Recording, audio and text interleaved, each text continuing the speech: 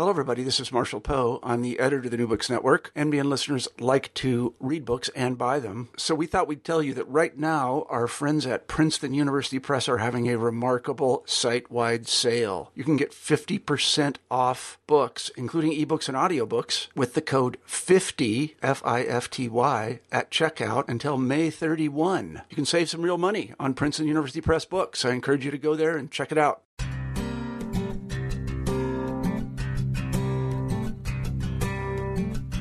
Welcome to New Books in Biblical Studies. I'm Garrett Brown, the host of the channel. On today's program, I talk with Sarah Rudin about her new book, The Face of Water, a translator on beauty and meaning in the Bible, published in February 2017 by Pantheon Books. Sarah Rudin was educated at the University of Michigan, Johns Hopkins, and Harvard, from which she graduated with a PhD in classical philology. She has translated 6 books of classical literature and contributed her Aeschylus Orestia to a collection of tragedy in English. Her translation of Augustine's Confessions was her first book-length work of sacred literature. She is also the author of a book of poetry, Other Places, and a book about the Apostle Paul, Paul Among the People. Rudin is a visiting scholar at Brown University and lives in Hamden, Connecticut. I hope you enjoy today's conversation. Sarah Rudin, welcome to the program. Thank you. Thanks so much for having me. Oh, you're welcome. It's my pleasure. Before we get into your background as a classicist, I wonder if you begin by talking about your time in South Africa. As I've read your essays over the years, I even started to think you might be South African. It has clearly played a formative influence in your thinking and writing, and has also given you a unique vantage point as a writer and as a poet. Why were you there, and how would you say that your time there has influenced you? It's a bit of a long story. I started a Harvard Classics program at a doctoral program at the age of 21. So that was a very bad decision. And I was more or less shut up in libraries for the whole program. And so here I was, 31 and got my degree and had really no experience except as an academic. That was my entire adult experience at that point.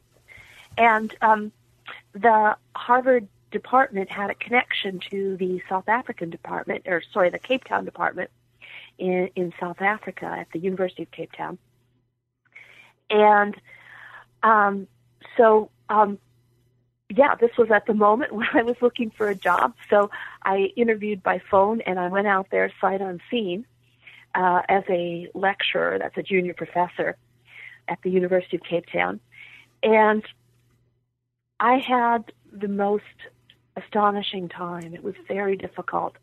This was 1994, so I came just 3 months before the first multiracial elections in May of '94, and I voted in those elections because I was a new permanent resident in South Africa.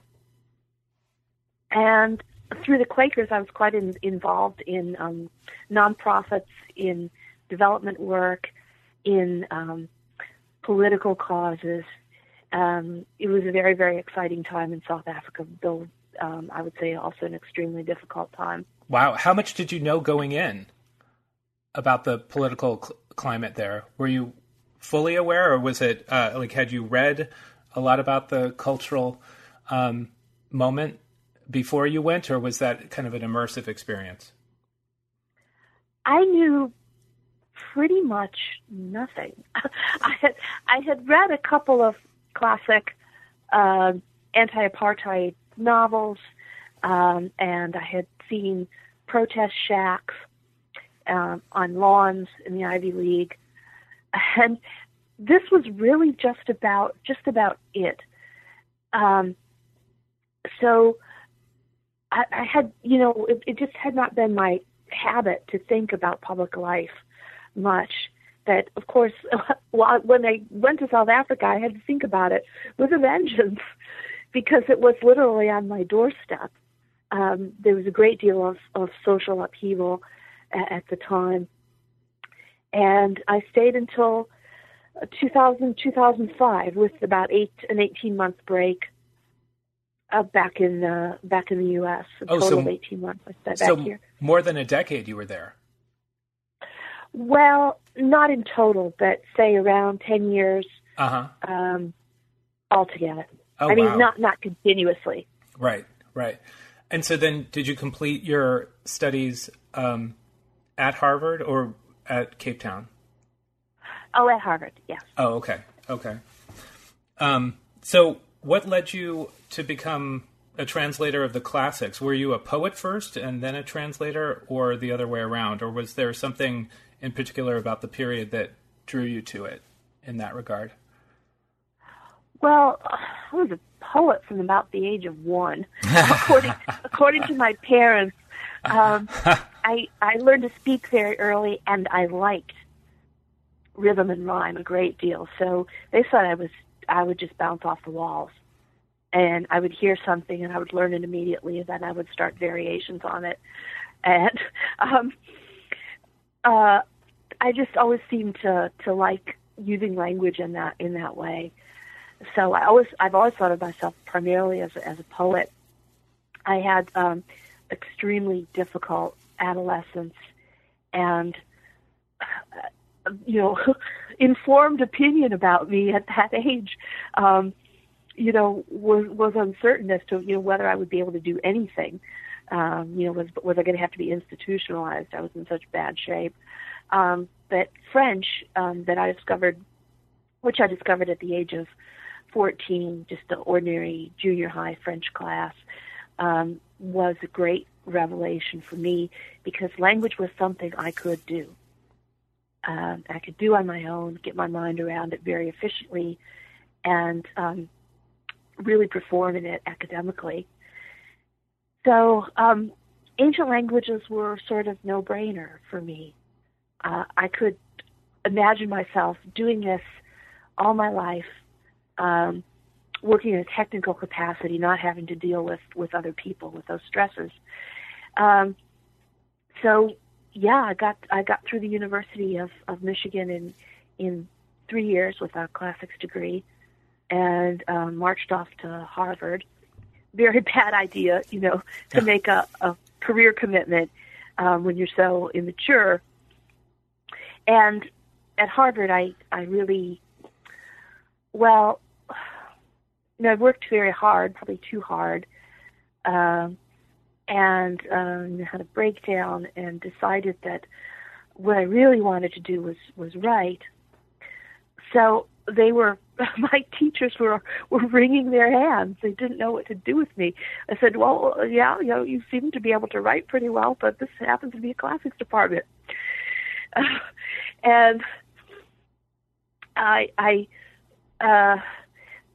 it was a great opportunity for me to go to the University of Cape Town because they were starting a creative writing program at the time. J.M. Coetzee was there, and there was a lot of interest in integrating Black African and white African writing. You had all these very eminent anti-apartheid writers, such as J.M. Coetzee, and then there were emerging Black writers too at the time. So the creative writing program didn't really get started in time for me to participate much. But that was really the main reason I was there. Okay. So when did you actually I should back up and say was your first exposure to the classical languages in high school, like learning Latin, as many kind of classical curriculums do, or did you when were you first introduced to those languages?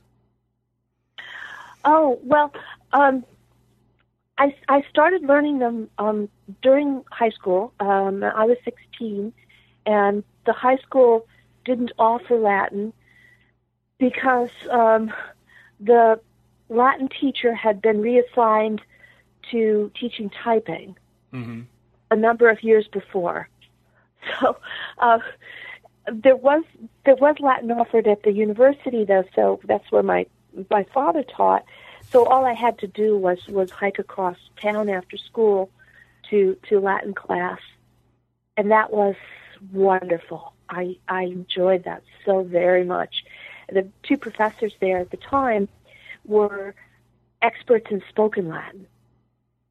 And there's a spoken Latin movement that is worldwide and quite vital, though of course it's not very populous. But there are a certain number of people who are really passionate about speaking Latin, and both classics professors at Bowling Green State University were.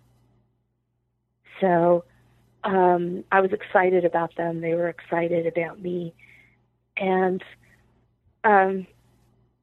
this was kind of a dream come true for me because my world was one of words, and words just sort of inhabited me, and I really I just loved poetic language, and in Latin, of course, and in other ancient languages, even prose is poetic. The sound is very, very important. Mm-hmm. Now, was your first published translation the Satyricon, or had you done other work before that? Well, I had done some other work, but hadn't published a book. Okay. The Satyricon was the first book. Okay. So I worked on Virgil's eclogues. These are bucolic poems, the first works that Virgil published. So that was my undergraduate thesis, and it won a prize. Very, very exciting. And the Satyricon was my dissertation book. So I was writing about that, and then first published a book, a translation of the Satyricon as a book. Right. Before that, I had published a book of poetry in South Africa, and I won the Central News Agency Literary Award for that. And was that part of the creative writing program? Is that when you focused on the writing of those poems when you were there? I guess so, yeah. I only taught a couple of adult education courses in the creative writing program, but I was writing like mad. Mm-hmm. And I was thinking of myself really as a South African poet. I was trying to fit into the South African culture and South African ideas. Mm-hmm. So the poetry book, it's called Other Places. It is about, predominantly about the place of Christianity in an extremely troubled society. What was the name of that collection? Other Places. Other Places. Yeah. That's great. Yeah, what I was going to say about the Satyricon is that, I backed into an awareness of this when I read Fitzgerald's The Great Gatsby, because the criticism made some comparisons, or I guess Fitzgerald himself made some connection to the Satyricon, and I wasn't aware of it previously. And so it's one of these things where a great work of literature gets mentioned in another great work of literature, and then you go trying to find the reference to, to establish a connection or interpretation. So that was, I remember that very vividly in my undergraduate years. So just to skip over, you wrote a number of, translated a number of works, which unfortunately we can't talk that much about here. But I want to skip over to your work on the Apostle Paul, because it has some connection to the new book. And in fact, in the new book, The Face of Water, you write, "Don't get me started on the Apostle Paul." And I'd like to avoid your own caution here and ask, why does the Apostle Paul get such a bad rap? Well, I think he's in the position of a good parent, or say, think of a fairly dysfunctional household, and one parent is really trying, and one parent is, fighting a good fight in an unfavorable environment. That's the parent at which the children will tend to direct their anger, because he was or she was unable to remake the world, and was unable to, protect the children to the degree that they thought was necessary, probably was in fact necessary. And so I think you got to think of Paul in context in the ancient world. He's very much the good parent. He is solidly against the major brutalities of pagan life. He's against pederasty. He is against the idea that slaves are subhuman, that they are walking, talking machines, and that any needs they have, that any human needs they have are simply inconveniences. He does not seem to be a person who is very friendly toward all the various violence of pagan society.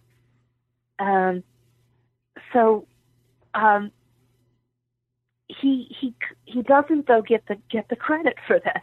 As a good parent in a dysfunctional household, doesn't get can't do anything right.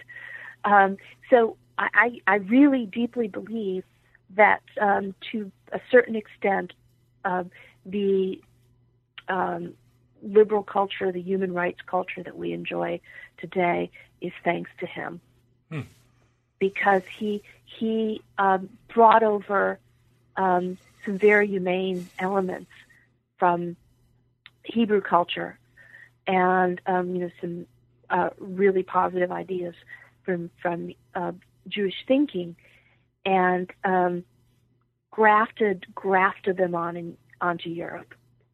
I'm really sure that he was the key person to do that. Mm-hmm. But that kind of no good deed goes unpunished, and that kind of heroism will come back and bite you in the fanny, because women who, I think, in the long run, owe their liberation to Paul, probably more than any other single person, are annoyed, that he wasn't the perfect feminist. Right, but he was a feminist to a very great degree, a heroic feminist for his time, and for the places where he was active. But he certainly isn't a feminist up to our standards. So right. Rather than give credit, we blame him. Well, I think we see glimpses of this in Galatians, for instance, where he says, "In Christ there is no male nor female, nor slave nor free, nor Jew nor Gentile." But I think what's so you see those things that actually transfer into English fairly well. But I think what's so helpful and astonishing about your book is the way you bring comparative literature to bear on the text of Paul's letters, to actually illuminate cases where the text itself isn't determinative of the proper, like a lot of his guidance, for instance, about women wearing a veil in church. Here's an example where you really you bring some other comparisons of literature at the time to actually show. Actually, maybe I should have you explain what is going on there. But as I was thinking back on that book, I was really mindful of the problem of sola scriptura in this sense, this notion of reading Scripture on its own without any aid or authority, and that reading Paul in isolation, or indeed reading him not among the people, to riff on the title of your book, can make him seem backward and regressive rather than radically transformed by his encounter with Christ. So can you just elaborate on the veil imagery? Because I think it's very helpful to see that context which drops out from the actual text. Right. Yeah. So I'm talking about the veils passage in 1 Corinthians, and it is a fairly snarky passage. He is hectoring, scolding women. There has been obviously some kind of controversy about the wearing of veils, and you do have to go back, I think, first of all, to law and custom. And those say that women and older girls in the middle, well, that's a iffy term, but let's say the bourgeois and aristocratic classes among the Greeks and Romans, they had to wear veils, and the veil was the sign of their status and their protection. So you put on a veil, and you could go out in public, you could participate to a certain degree, and the veil was analogous to the slaves who accompanied you. Nobody could touch you if you were in that veil, and if you had your little entourage. There would be hell to pay, if anybody bothered you. Whereas freed women and slave women, it's unclear, and it was probably different in different places, but it looks as if they weren't even permitted to wear the veil. That would be a sort of disguise for them. It would be illegitimate because it would give them in public a status that they didn't have. But to be bareheaded meant that any man could harass you, could grab you, could make your life miserable because you didn't have that special symbol of authority, and that's how Paul puts it. The veil is about authority. So he really seems to me that what he seems to me to be getting at in this passage is that he wants every woman within the assembly to be wearing a veil because he doesn't want any nonsense. He doesn't want disruptions. He doesn't want women bothered. He doesn't want a sexual undertone or overtone, to this gathering, which is already a bit edgy, because women and men who are all ages and classes, and they're not related. They're gathering here to worship together indoors, not outdoors, and that was the more common pagan way to worship. It is a subject of sneers, of rumors, and pagans are saying, "Well, what are they doing? What are they doing there?" And of course, there were horrible rumors about incest because of believers addressing each other as brother and sister. Cannibalism, of course, because of the words of the Eucharist, right? Eating body, drinking blood. Right. That's in Celsus, I think. Observing the early Christians and kind of being bewildered by this language. Right. Yeah. So it was probably already. It looked iffy from the outside. Probably even the very early Christian assembly was looking rather iffy. So yeah, I kind of read that Paul is creating a safe space for women, and he says, quite clearly, wear the veil when you speak. That is, when you speak in assembly, You prophesy. You say what you're inspired to say. It's clear from those verses that he's fine with women doing that, with women speaking. Mm-hmm. And other verses that seem to say, no, women can't speak, are interpolations. They come from a later pseudo-Pauline source. Anyway, what I picture, and there are some rather hilarious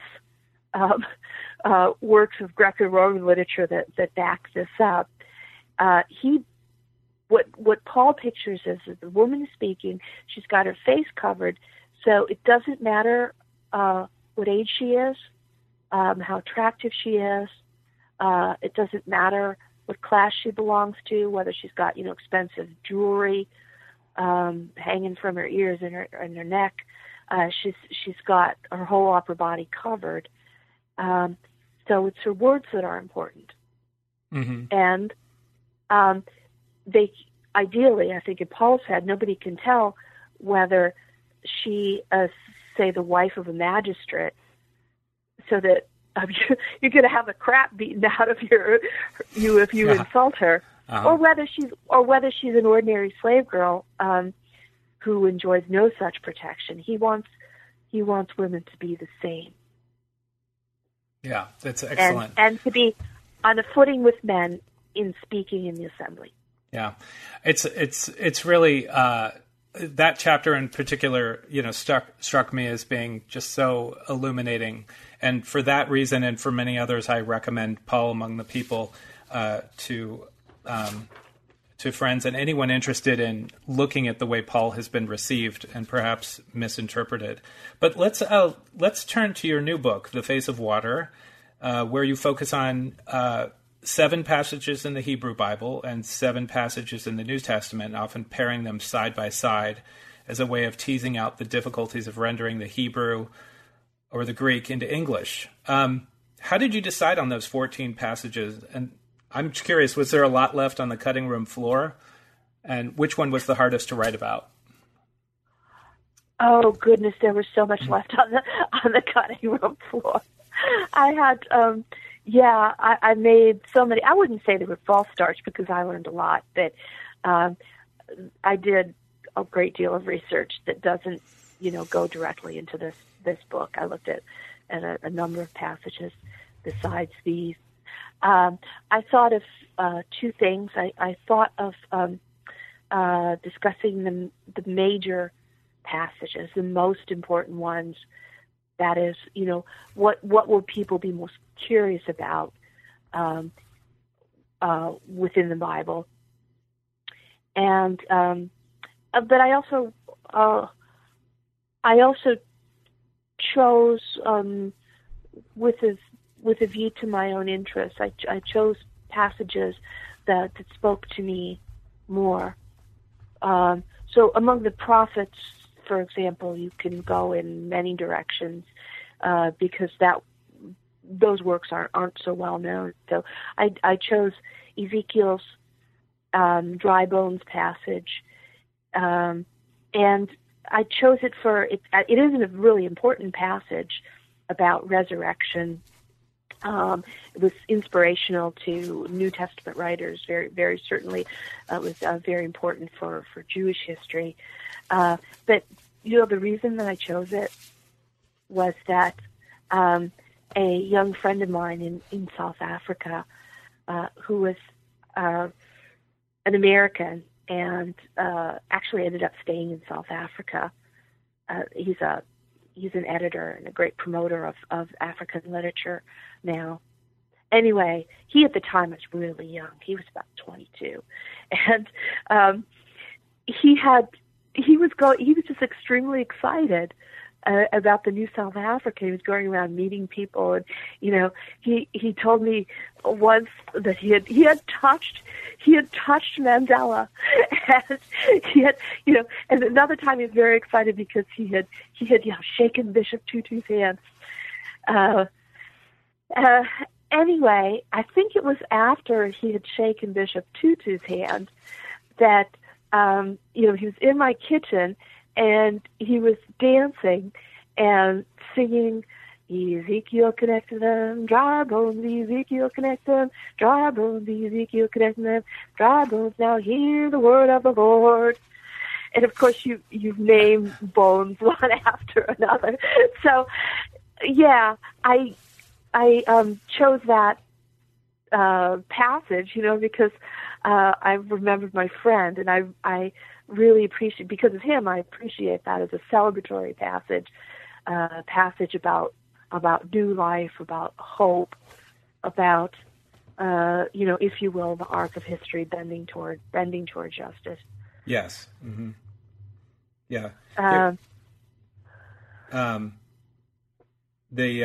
just looking for the passage, and just verse 11. And he said to me, "Mortal man, the bones you see here are the whole house of Israel, and here in your hearing they are saying, our bones are dried out, and our hope has perished. We are hacked away from ourselves." Which is a striking way of putting it. And you compare that to the King James.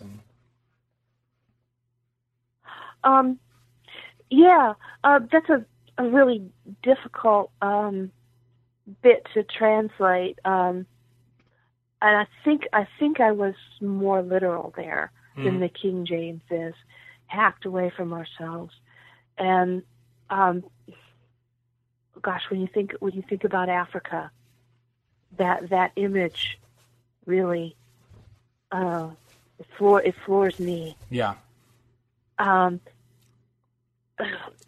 There's so many parallels that I see between the human rights situation of Africa and of the ancient world. Both are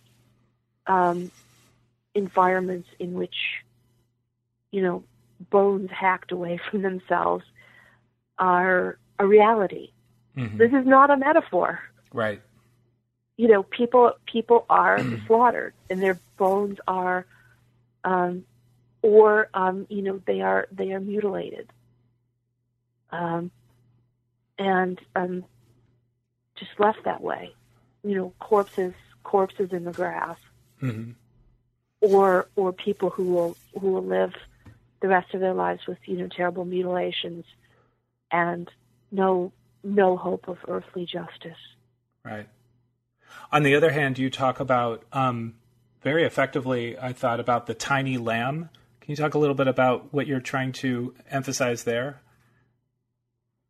Oh, yes. Okay, the Revelations passage, yes? Oh, yes, because this is what you paired this with, right, isn't that the pairing? Maybe I've got it. Yeah, Ezekiel is paired with Revelation in where you pair them together in your analysis. And then that was right. It was interesting. Mm-hmm. Yes. There's this curious word, arnion, and it's the only word used for lamb throughout Revelations, and it's really not clear, what the local influence or the dialect influence might have been, or the influence of the particular period in which Revelation was written, and we can't date it very, very accurately. But all through Revelation, you get only not lamb, but little lamb, a cute little lamb, lamblet, mm-hmm. and that word is rare in the rest of the New Testament, and I think non-existent in the Septuagint, in the Greek translation of the Hebrew Bible. I don't think you have a single instance of arnion. I would have to check that, though. Anyway, it's very striking. You only have the little lamb in Revelation, and you have the special, very special imagery of the lamb. The lamb sits on a throne.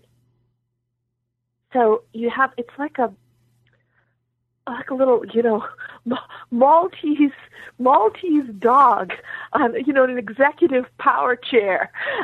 It is something like that. So tiny lamb, big throne surrounded by celestial worshipers, and it's a pet.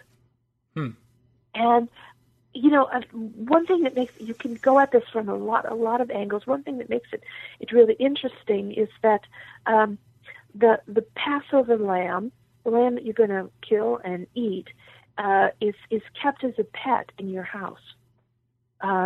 This is the Jewish prescription. You don't just go to the go to the marketplace and buy prepared, roast lamb in a shell. This lamb is a creature who has lived in your house for a little while, and your children have fussed over it and played with it, and then you slaughter it and you eat it. So that to me was really striking. For the Passover ritual, the proper thing to do is you make a pet out of this animal, and then you kill it and then you eat it. So the sacrifice, the imagery of sacrifice, is something very, very immediate to people with a Jewish background in the ancient world. So the sight of this little animal on the throne is, I think, especially as heightened by the special language used about that, this image is really gut-wrenching. Right, and the connection here is with, it's in the context of talking about the martyrs, which is also how it ties to the violence that you've mentioned about the dry bones. Is that right? Yeah. The martyrs they're wearing this posh, shining white, beautiful clothing. That's very technically that clothing is hard to produce. Bleaching is a difficult, laborious process in the ancient world. Wool is kind of gray or kind of brown normally, and then linen. You can have linen, but you still have to bleach it. You have to render it shining white, it's pure. But the martyrs that you see in Revelation, celebrating in heaven in these gorgeous robes, had bloody deaths and dirty deaths. Were hacked up and dragged around the arena. Some of them, they were killed for entertainment. Mm-hmm.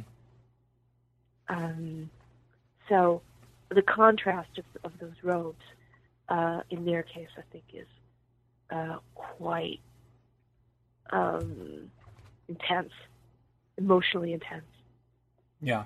Well, before we move on to another example, one of your passages later in the book actually struck me as touching on really what you're doing throughout the book, and you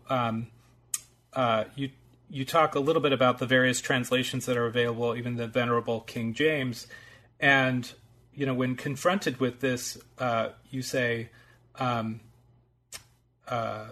Confronted with this long, flowing, regalia-like but quite holy tradition of what the Bible says, a translator deeply concerned with the exact meanings and the effects of the original texts has a lot of extra explaining to do. I have to tell people that some of what they've heard or learned, and what in some cases they're deeply attached to, isn't the case. Not only are they used to translations that are far from precise, but in some places the Bible's actual authors probably gave no basis whatsoever for the standing English translations, precise or not. Can you elaborate a little bit on that point and how it applies to what you're doing throughout the book? Yes. You have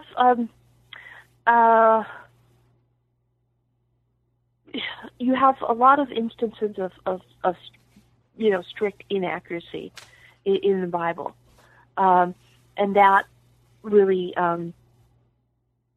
that goes way back and is sanctioned from way back, and the Masoretes, for example, who are a medieval group of learned Jews who did a very great deal to enshrine and preserve the Jewish Bible, have a principle called Kere Ketiv.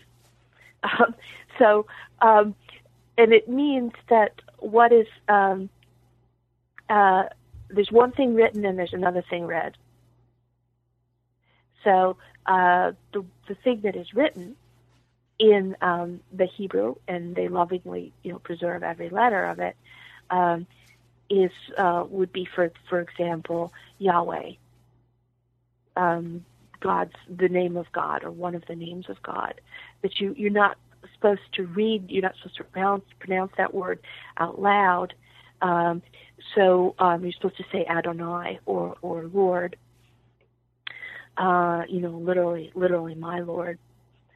And so that is indicated in the text.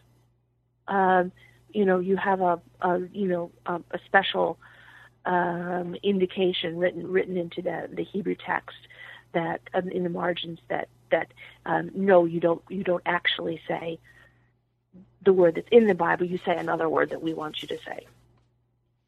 Mm-hmm. So that's a very respectful and circumspect way of changing the text. Right.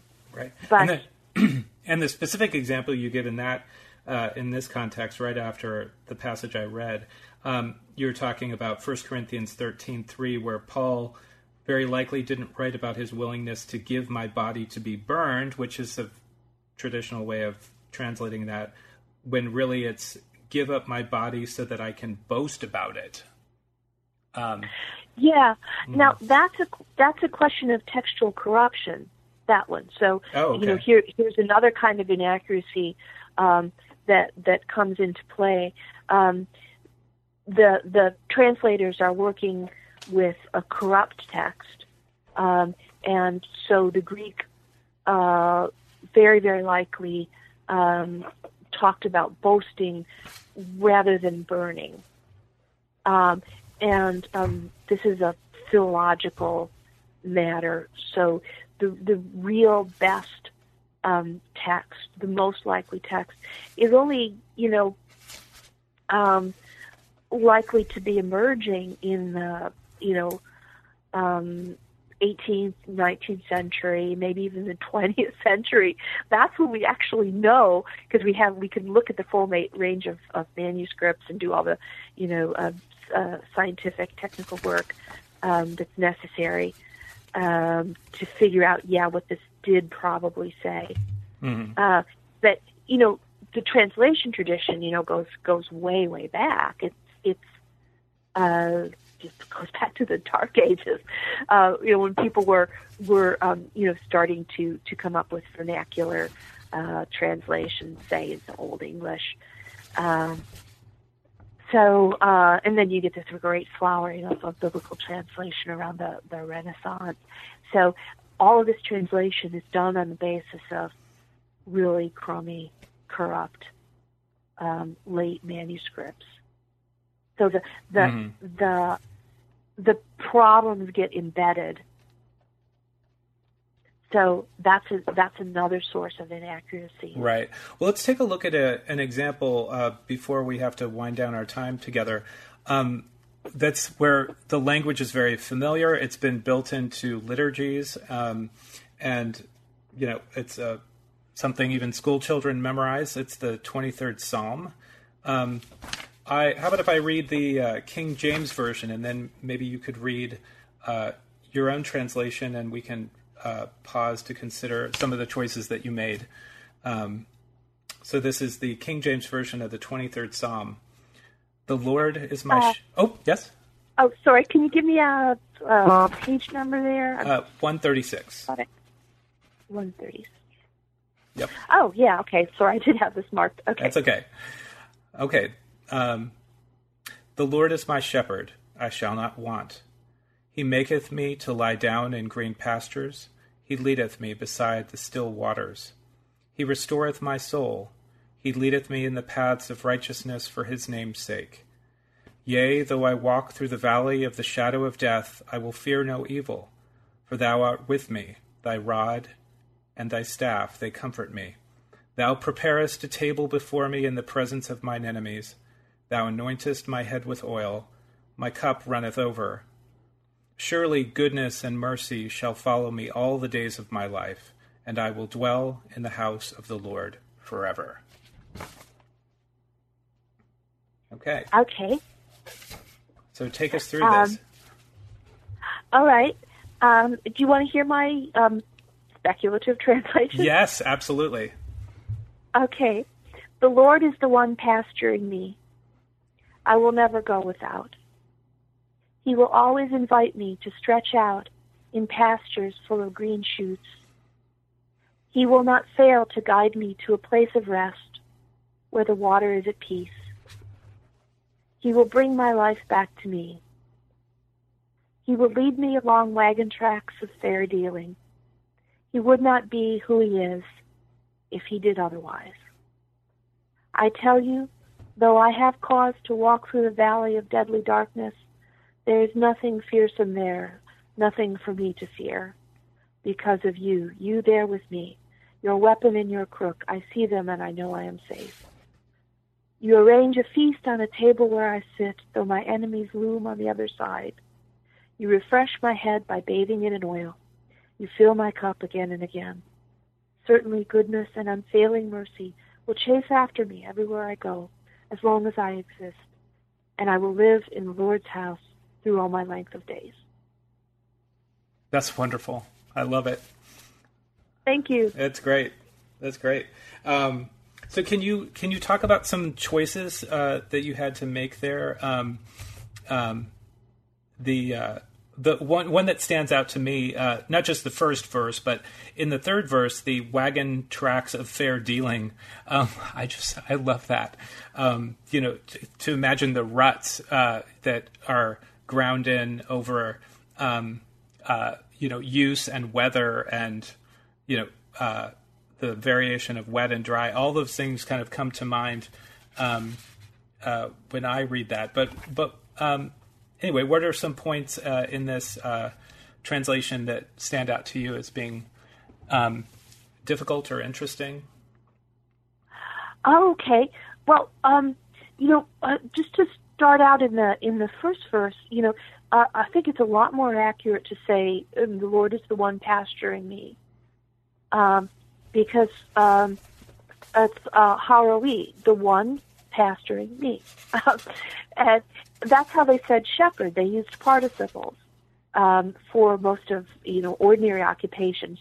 You're not, say, a tailor. You're the sewing one, for example, and you're not a shepherd. You're the one pasturing the sheep. So this is how it's a very elemental way of describing the distribution of tasks.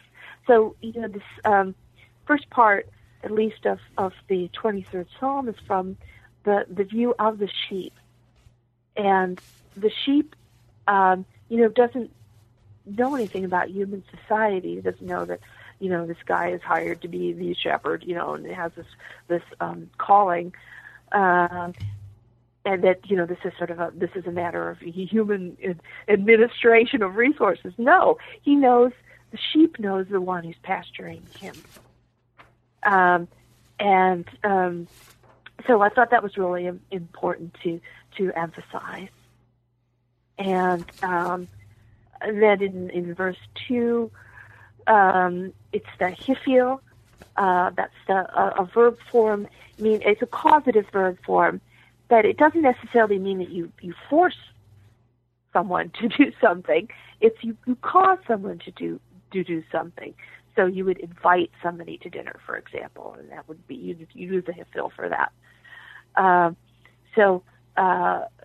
You don't make the sheep lie down. The sheep wants to stretch out, lie down comfortably. So the shepherd the one pasturing, and fights him to stretch out. And it's not just green pastures. There's image of green shoots. So you got to go.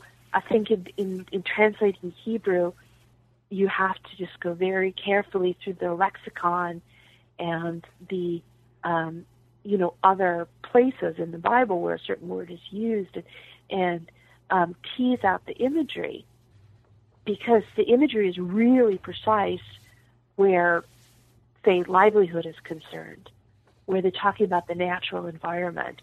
They got to know exactly, what kind of watercourse is this? Will it be here next month? So is it a wadi? Is it a dry riverbed, or is it a river that flows all year, or what's the kind of vegetation? Is it green shoots? Is this spring vegetation, or is it late vegetation? And they've got all this stuff marked in their vocabulary, and I think it's necessary to deal with it both precisely and poetically. Mm-hmm. Yes, it's really wonderful. I've shared this with a number of people, and they're very struck by it too. So I really wish we had more time to explore some of the other examples that you go over in your book. It's impressive to watch how effortlessly you move through these things and render them so well for a general audience. I mean, I know I've certainly benefited from your observations in this book, and I'm sure our listeners will too. Again, it brings to mind that that most commentaries seem inadequate to the task, since they're often referring to a much smaller orbit of usage and context, whereas you draw on a very wide range of comparative literature. Is this, what other helps can people have in addition to study Bibles, to be able to see some of these things that they're missing in the original? Is there anything? Obviously, your book is a place to start, but do you have any other recommendations for how, short of learning the original languages, are there helps that you found that are good for students of the Bible? Oh gosh, it is really tough to make recommendations. I do think that if people have any time that they could devote to a class in Hebrew or in Greek, they should do that, because the reference literature is really difficult to handle if you don't have the alphabet, the grammar, the basics.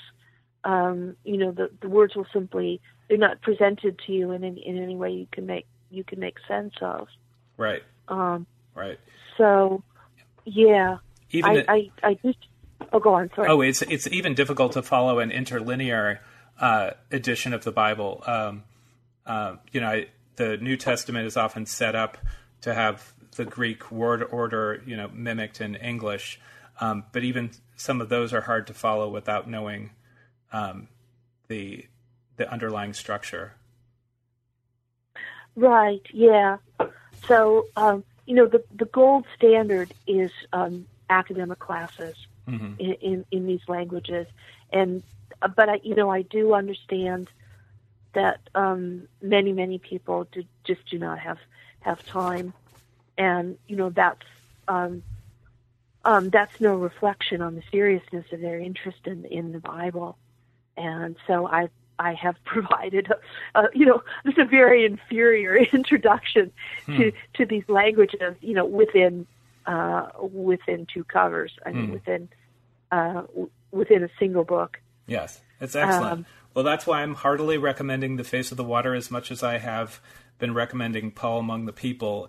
Few books have really helped me to unsettle some assumptions that I had about a biblical author in the case of Paul, or language in general that we all take for granted in our English translations. So thank you for that. Our traditional question. You're very welcome. My pleasure. Thanks. Our traditional question at the close of each program is, what are you working on now? I am working on a new translation of the Gospels.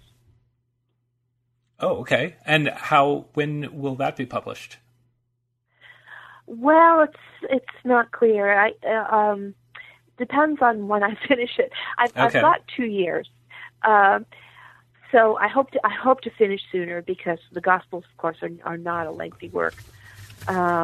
So it might be out in 2.5 years.